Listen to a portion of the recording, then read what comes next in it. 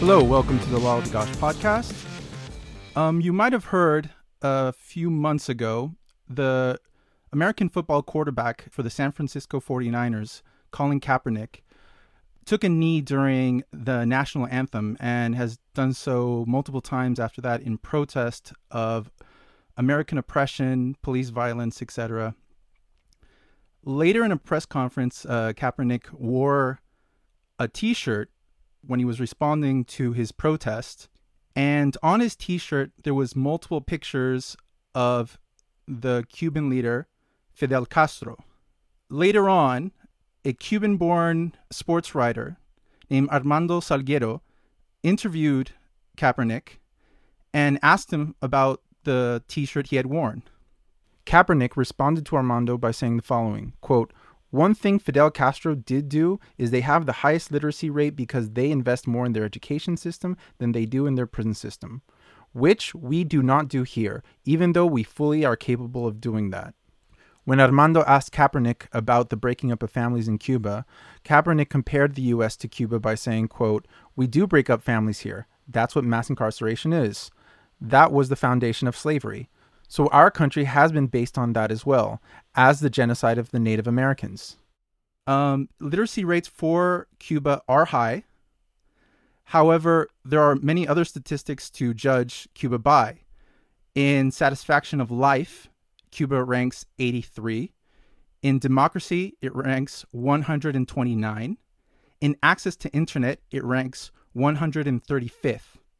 In freedom of press, it ranks 171, and in economic freedom for individuals, it ranks 177th.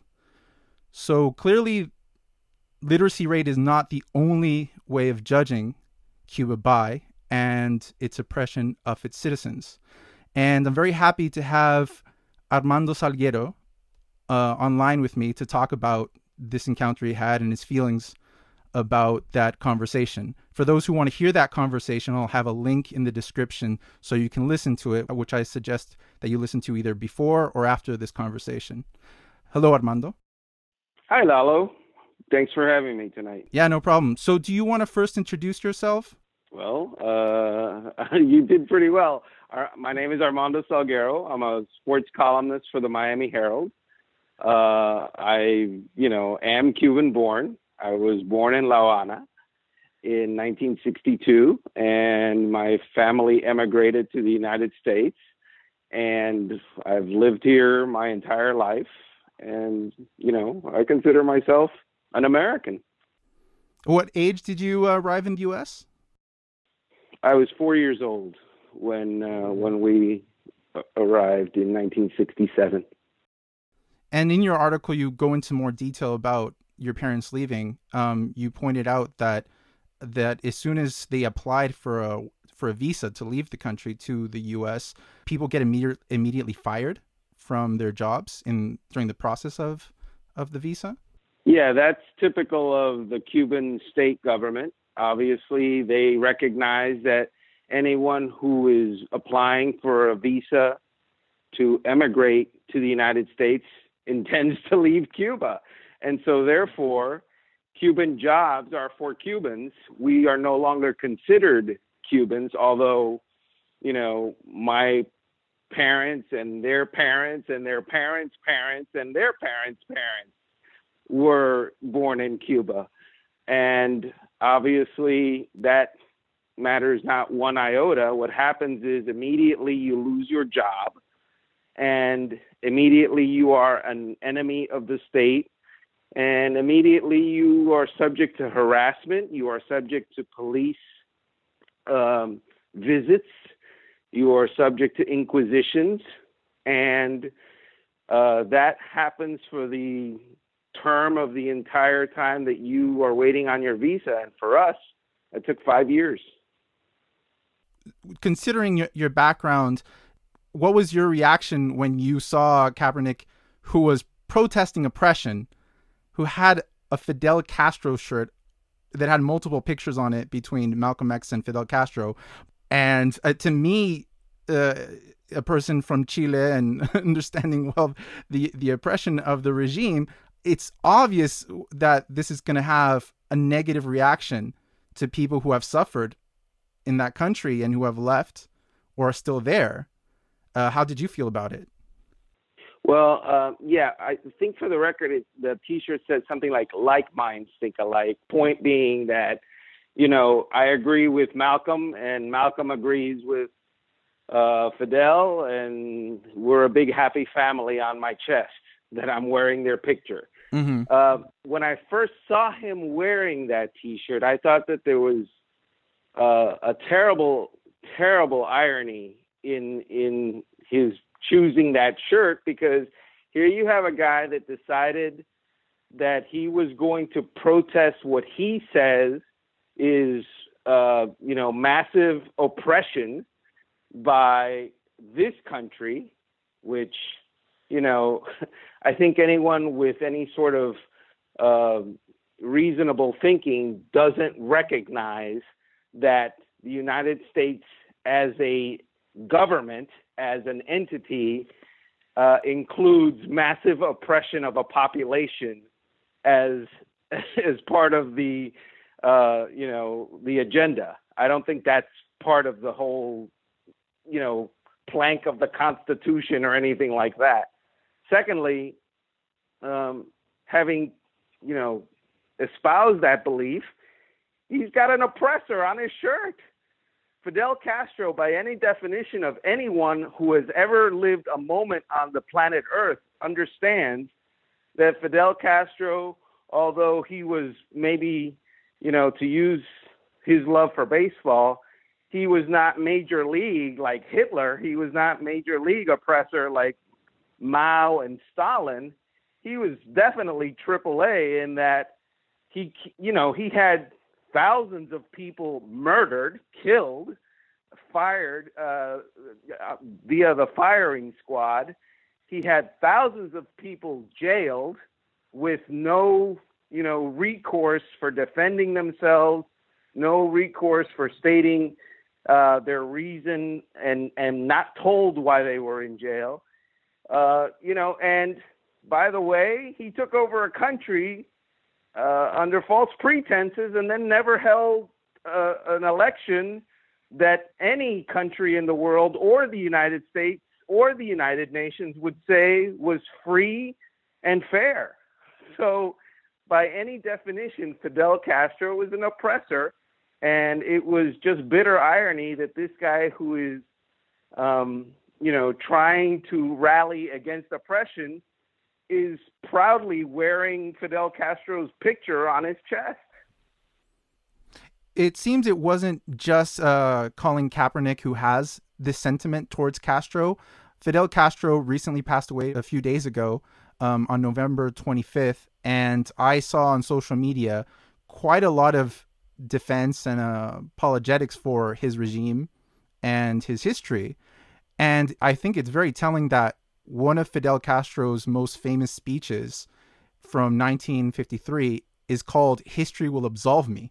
And the Green Party's nominee for President of the United States, Jill Stein, tweeted in response to the passing of Fidel Castro. She said, "Fidel Castro was a symbol of the struggle for justice in the shadow of empire." And she ended that tweet with saying "presente" in Spanish, which is kind of an homage saying, "I'm here, I'm with you," in support of Castro. What do you think about an American candidate for president saying that Fidel Castro is a symbol of the struggle for justice in the shadow of empire?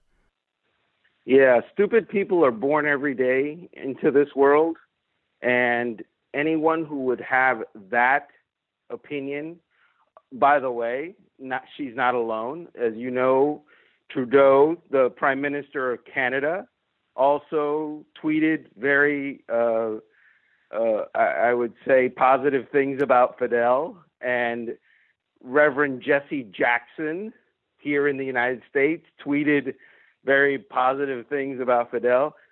And all I have to say is, those people loved Fidel and appreciated what Fidel did and stood for. Those people never lived a minute under a Fidel Castro regime. Never. And were they to have to live any time under a Fidel Castro, they would hate their lives as much as the Cuban people and a majority of the Cuban people who have lived the last 60 years under that regime and have decided that, that great literacy rate that Colin Kaepernick was talking about and that great education system and the wonderful healthcare system, which is questionable. Their response to that great system and that great stuff that Fidel has put forward is to throw themselves into open waters of the Atlantic Ocean, shark-infested waters, and try to make it 90 miles to that quote-unquote empire that Jill Stein calls the United States, because they recognize that there is good and evil in the world, and the empire that she refers to is the good. And the hero that she refers to as Fidel is the evil. It's very sad that people will refer to Fidel Castro as some kind of hero when there are writers such as Yoani Sanchez, who's a blogger from Cuba, who risks her life every day blogging and writing about the oppression in Cuba. And in one video, I saw her write about the lack of free speech in the country. Again, internet access, it ranks 135th in the world. Freedom of press, 171st. Yoani was saying that almost no one in the country has access to internet. The only people who do are some government workers, people in the military, some foreigners. That's about it. And for bloggers to even write about the oppression in their country, they have to go to an international hotel, pay for internet connection, and that internet connection amounts to about 1/3 of the average monthly wage in Cuba. And that's what someone like her has to sacrifice just to put her voice out there into the world. And to hear Kaepernick and anyone else, especially leaders of the world, side with Castro and the regime is so disheartening. What is it that you think that is behind this reaction that people will defend Castro? Why is that? Well, that's a very good question, and it's a very complex answer. First of all, I would say to you that part of it is ignorance.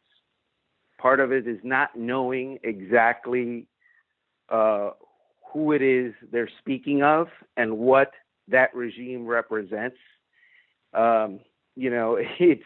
It's the ignorance of someone picking and choosing small details to put out there while ignoring, which is basically part of the definition of ignorance, ignoring the greater picture and the entire truth.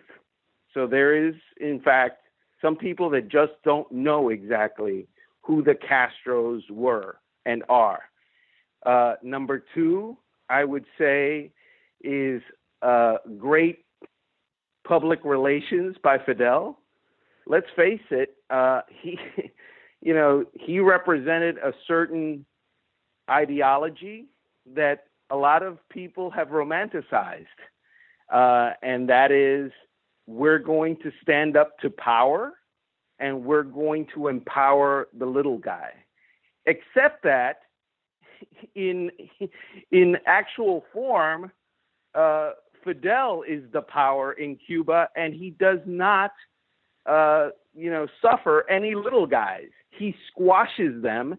He puts them down. He, like you said, he does not give them the accessibility to internet because the internet breeds information, and information is power, and power is dangerous to the Castros. And so therefore, they squash it and they stifle it. And then number three, and this is the really dangerous one, There are just people that just think like Fidel. They just agree with the guy. Period. Uh, there is evil again in this world, and evil agrees with evil. And so you look at what Fidel did in in the people that he supported and what they did to their populations and their people. Look what is happening in Venezuela. Fidel is a hero to, Maduro, and before that, the little fat guy that was in there before that. Mm-hmm. And so, because they are evil, they are birds of a feather. Fidel and Che, who's, Ernestico, who was Argentinian, their desire was for power. Their desire was to dominate a hemisphere. And obviously the United States of America stood between that and their desire and forever will, I hope. But the fact of the matter is there are just people that just think like he does or like they do. Mao, Stalin, Fidel, Che, Maduro now. They think that way. And that is dangerous because I don't know anyone who lived under Stalin who loved living under Stalin, especially not, the 20 million people that he murdered. I don't know anyone that lived under Mao that can say they loved living under Mao, especially not the 40 million people that he murdered. And I don't know anyone that lived under Fidel who loved living under Fidel, particularly not the thousands and perhaps hundreds of thousands of people that he murdered. I think that's a very important point about people not understanding what it's like to live under that regime. I often wonder, one, this is not a two-way street. I see people risking their lives to leave Cuba and to live in a country that is referred to as empire and oppressive. And I never hear the people who are defensive of Castro moving to Cuba. This is only a one-way street.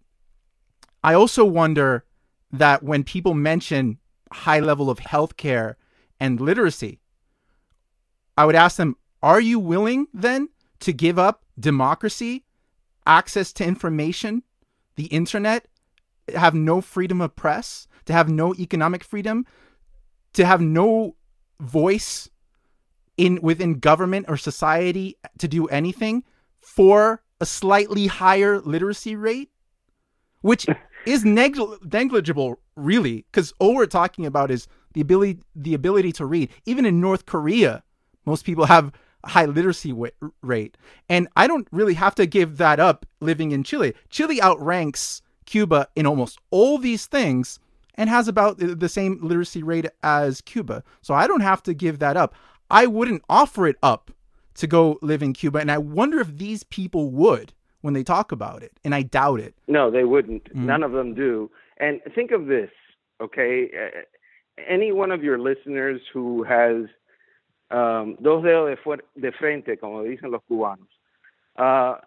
Look, the literacy rate and the great healthcare system, there are doctors in Cuba who were trained under the Cuban educational system, who were part of the Cuban healthcare system, who have made a decision, a life decision, to be a restaurant waiter. Think about that. In the U.S. They are trained doctors. They are obviously highly literate people.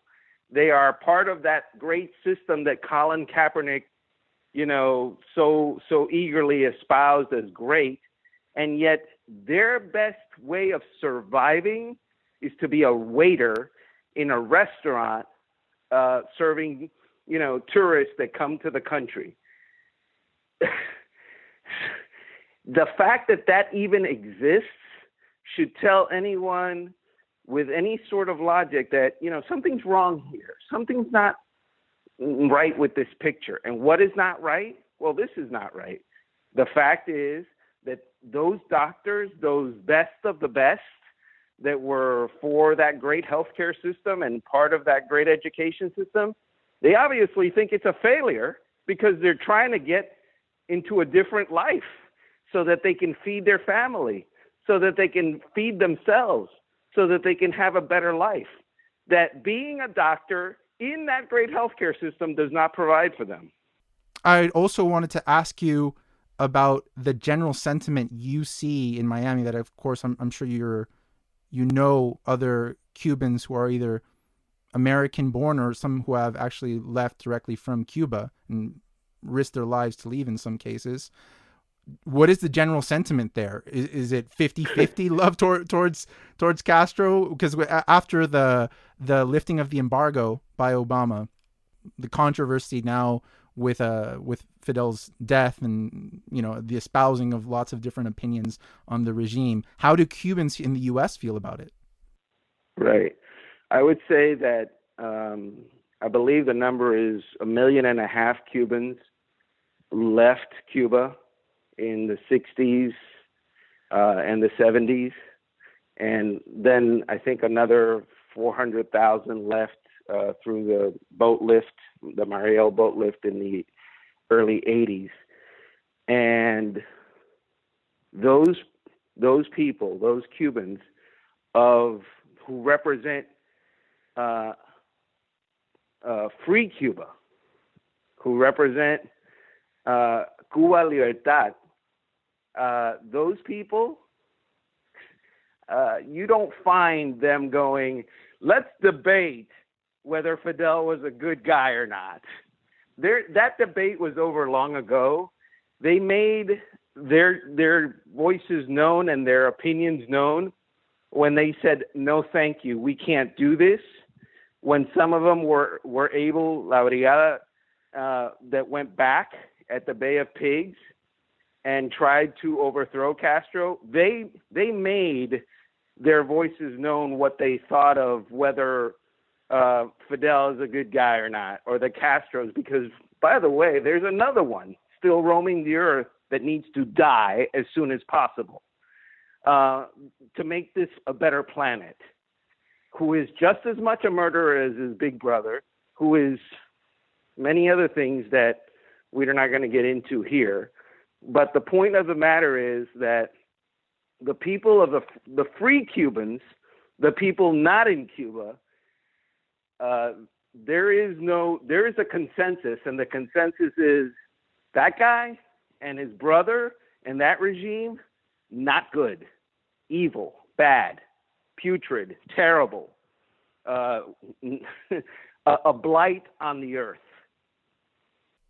What would you consider the main reason Cubans leave Cuba?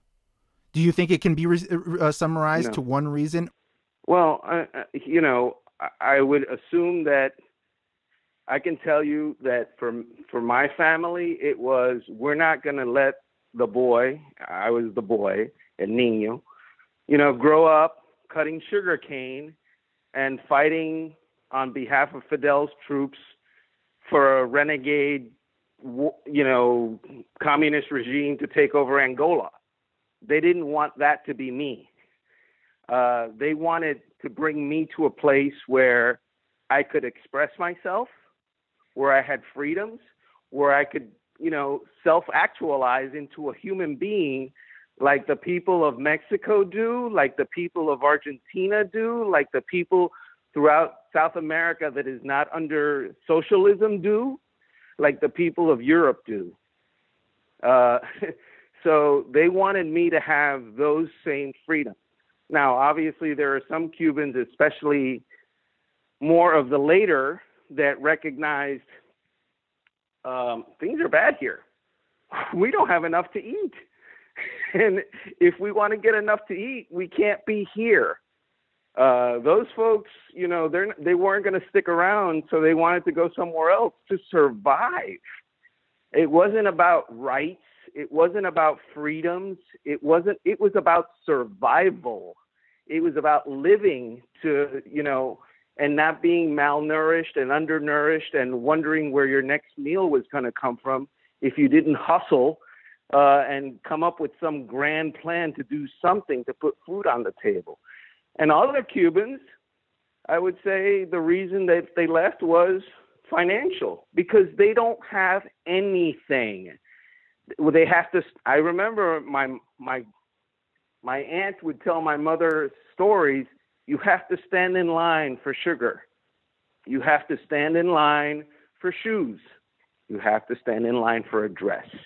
You have to stand in line for everything. And there is no guarantee that when you get to the end of that line after a day or more standing in that line, that the stuff that you stood in line for will be there, because it runs out. And it especially ran out when the Soviet Union was no longer able to be the benefactor and the basically the thing that held up the Castro regime, because that's what the one thing we forget. None of these communist countries are self-sufficient, because by definition they are failed states. So they rely on somebody else to prop them up. In Cuba, it was the Soviet Union for a long time. After the Soviet Union failed, it was, China and other players.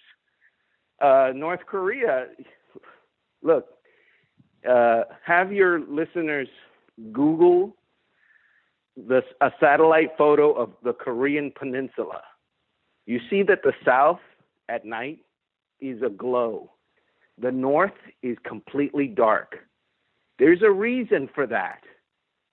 There's a reason why freedom and capitalism and democracy and all those things let people advance, and that other government, it lets the people in power advance, and the people be damned. Yeah, I totally agree. And I can already hear the counter argument to this is that the reason there's such poverty in Cuba is because of the embargo from the United States. And to that, I would just say, look to Venezuela, where there's not a huge embargo by the United States or the rest of the world on them. There's simply a failed economic system that is trying to mirror communist ones. And though being so rich in oil, having hundreds of millions of dollars to just throw away every day, they can't sustain their economy. They have to actually ask the United States to sell them oil because they can't refine it themselves. They also have lines of people waiting for toilet paper and food and clothing because it can't sustain itself. Well, I told you earlier, one of Fidel's gifts was he was a great public relations guy. He got great public relations. The embargo has crippled our country, and if it were not for the embargo, we would be successful in the economy and other things, is a public relations ploy. Because the fact of the matter is, and it cannot be denied, that Cuba has always traded with the Soviet Union, which was a superpower throughout the 20th century, has always traded with Europe, has traded for a long time now with Canada, has traded for a long time with Mexico, has traded for a long time with other partners in South America. So tell me how not being able to get Buicks and not being able to sell Buicks on the island really crippled the economy in Cuba. Tell me how the embargo, an American embargo, cripples an island, but of course the Spanish tourists are there,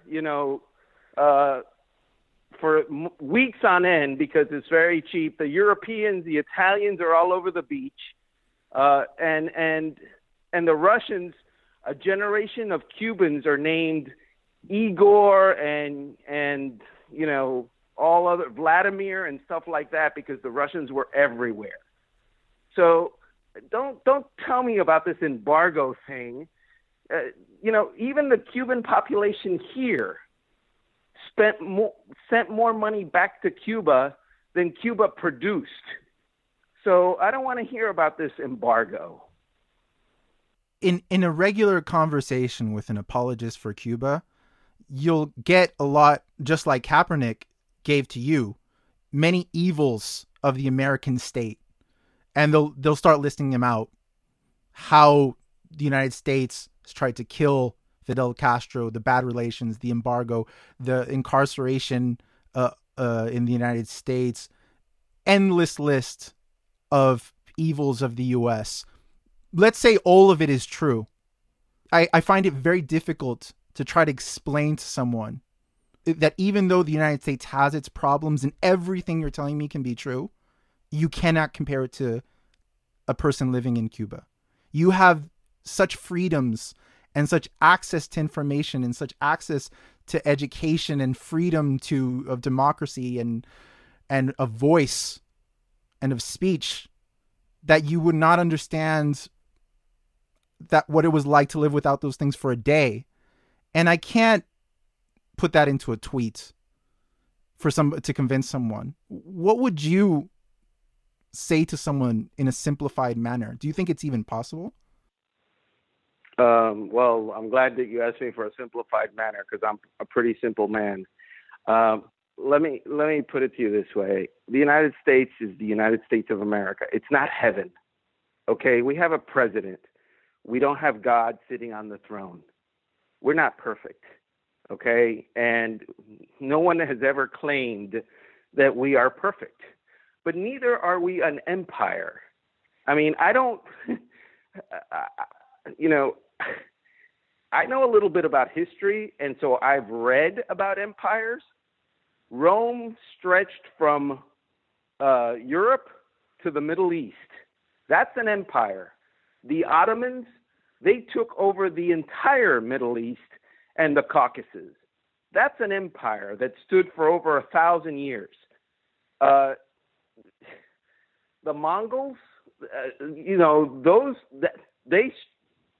their landmass was twice what the United States proper was. That's an empire. Britain, the saying is that the sun never went down on the British Empire. And you know why? Because it's true. Because they had lands in Europe. They had lands in the South Pacific. They had lands in the Caribbean. They had lands in North America. That's an empire, or it was. United States?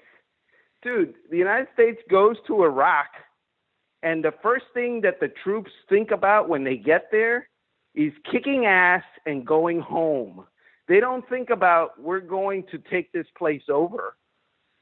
They go to Korea, and the troops think about kicking ass and going home. They don't think about, we're going to take this place over. The United States rallied and destroyed Japan. I think the Japanese are pretty much in charge of Japan today, even though the United States kicked their ass in World War II. So where's this empire that everybody talks about? Germany? Germany is self-ruled. I don't see an American ruling Germany. Where's the empire? Because Florida is, hey, the Louisiana Purchase was a purchase. The Spanish-American War was a war, and there are consequences for losing a war. But by the way, the United States didn't say, we're going to take over Cuba, and we're going to run the place, and we're going to run Puerto Rico, and we're going to run, the Philippines, and we're going to run Guam. So please explain to me empire. It doesn't, the very definition is wrong. People are wrong. And again, we have problems. Everybody has problems. I've never said that the United States is perfect, but I'm sure glad that I'm here and not there. Yeah, definitely. And as am I. And I think it's very important that after Fidel Castro's death, we hear from the people who are from there or have family from there and have knowledge of the experience of living under such a regime. And I find it very disheartening that those people are not being listened to. Don't be disheartened, because one thing that I've learned following what I wrote and following my exchange with Mr. Kaepernick Mm-hmm. was that there are many, many, many, many, many, many, many, many, many hundreds of thousands of people that understand the truth and that understand that there was crimes against humanity done in Cuba by a regime, and there continue to be, and that it was not and is not a heroic venture, and it was not and is not the stuff of novels and magazine stories and stuff like that should be propped up. There are many more of us than there are of them. Remember that. There are many more of us than there are of them. Well, I truly hope you're right. And I recommend that everyone read the article that contains the audio conversation with Kaepernick. The article is called "Unrepentant Hypocrite: Colin Kaepernick Defends Fidel Castro." And you don't pull any punches when you wrote it. It's a great article. The article will be linked in the description of this video, and you can find Armando Salguero on Twitter at Armando Salguero, which is spelled ARMANDO SALGUERO. Is there anything else you wanted to add, Armando?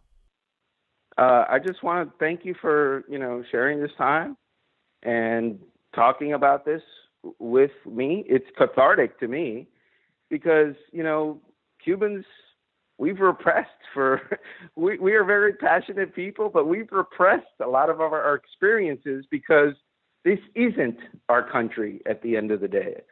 And a lot of people, and it's a tiny little island. It doesn't really matter in the grand scheme of things.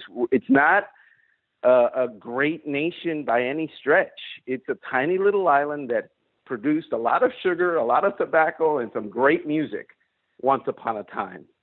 But I would say to you, it has produced also a lot of passionate people, a lot of smart people. As small a portion of the population that we are here, there's 2 Cuban American senators, both of them who ran for president of the United States in this past election cycle. There's another senator from New Jersey who's on the other side of the aisle. There's multiple congressmen. The chairman of Coca-Cola once upon a time was Cuban.